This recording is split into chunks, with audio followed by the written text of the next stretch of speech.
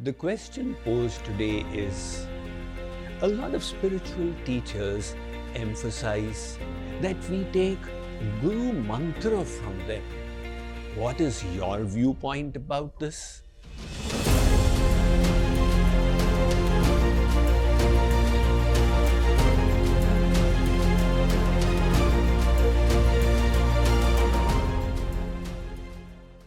In the spiritual realm, the importance is not of what we say with the mouth, but the sentiments we harbor in our heart. One 4-year-old little girl used to visit the temple every day, sit before the deities of Radha Krishna, and with hands folded, she would mutter something reverentially under her breath. Having seen her do this for many days, the Pandit's curiosity got the better of him, and he called the girl over. "Beti," he asked, "you do not know any Vedic mantras. What do you pray to God?" She said, "Panditji, in my kindergarten class, I have learnt the alphabet. I just say it out 15-20 times to God and say whichever prayer you like, you use these letters to make the prayer of your choice." Now, from the point of view of God, there is absolutely no defect in the girl's sentiments because she is full of love and surrender and reverence. That is what God sees. Krishna Krishna sabhi kahe, thag thakur aru chora. Even thieves can take the names of God. Bina prem rije nahi, premi nanda kishore. Without love, he will not be satisfied merely by saying different things. So what is there in these Guru mantras that are given? Kling Krishnaya Nama, Rang Ramaya Nama, Shree Krishna Sharanam Mama, etc.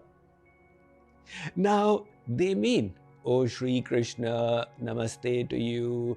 Oh Sri Ram, I surrender to you," etc. So supposing we say the same thing in Hindi, or in Odia, Marathi, Bengali, Punjabi, will God not understand? Is there some kind of bhashavad there?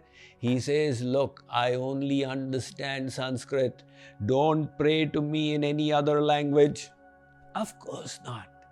He understands the language of the heart. Sumirana surat lagaya ke, मुखते कछु न बोल, बाहर के पट बंद कर, भीतर के पट खोल. Saint Kabir said, "Look, you are saying so many things. Now do one thing. Close your mouth and keep your mind at the feet of the Lord." I am reminded of a joke. During the Second World War, when the German army had almost overrun France, the French general was speaking to the British general. He said, "I pray and pray and pray to God, but he doesn't listen to me. What is the matter?" The British general asked, "What language do you pray in?" "In French, of course." "That's why.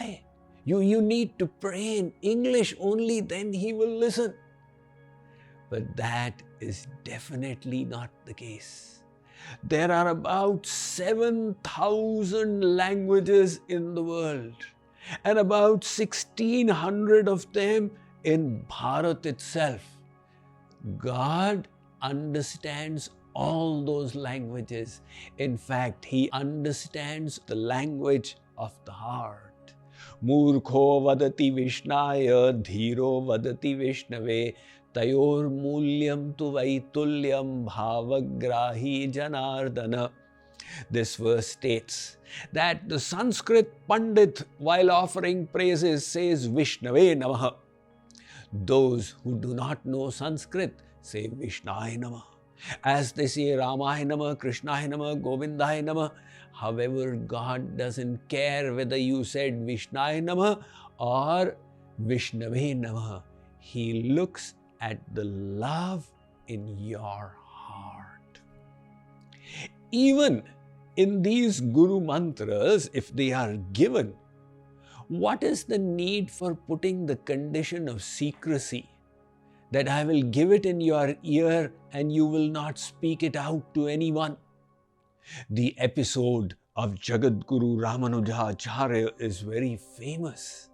He received the mantra from Yadav Prakash, who told him that it will do him a lot of good, but he must keep it secret.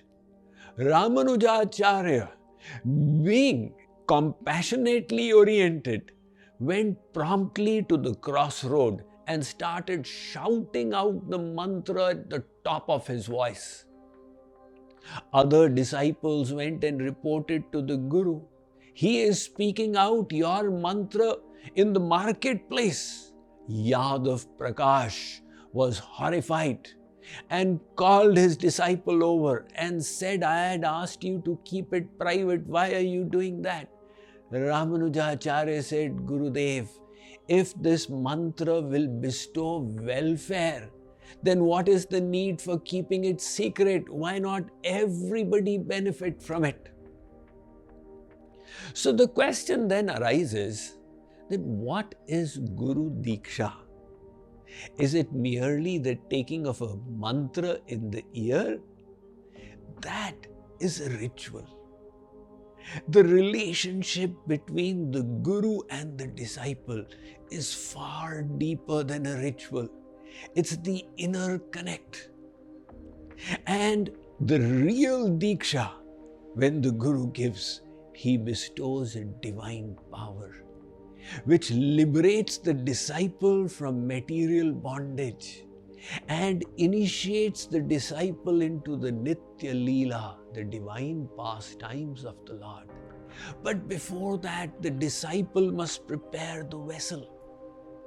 Just as when you make a house, you set up all the electric fittings, but none of them are working. Why? Because you have not yet received the connection from the powerhouse. The powerhouse mechanic comes, connects your house line with the main line, and immediately the lights come on. So prior to getting the Shakti, you made the arrangements to receive it. Likewise, before Guru gives the divine power in the form of Diksha, we will first have to prepare the vessel of our heart through sadhana bhakti. For that, we will accept somebody as a Guru. He will not give us the power as yet.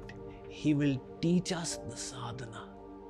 We will do that sadhana and purify the mind. In that, you can take any name of God. Let me read to you about this from my latest book, Questions You Always Wanted to Ask. Some say it must be a particular name received in the ear from the Guru. However, Chaitanya Mahaprabhu refuted this. Nam namakari bahudha nija sarva shaktis tatrarpita niyamita smaranena kalaha etadrishi tava kripa bhagavan mamapi durdaivami drishamiha janinanuragaha. He states, "O Shree Krishna, you have many names. In each of these names, you are sitting with all your Shaktis. Therefore, we can chant any of the innumerable names of God. After all, Yashoda did not say Shree Krishna as we do. She used to say Lala, and her spiritual attainment was higher than even that of the greatest yogis.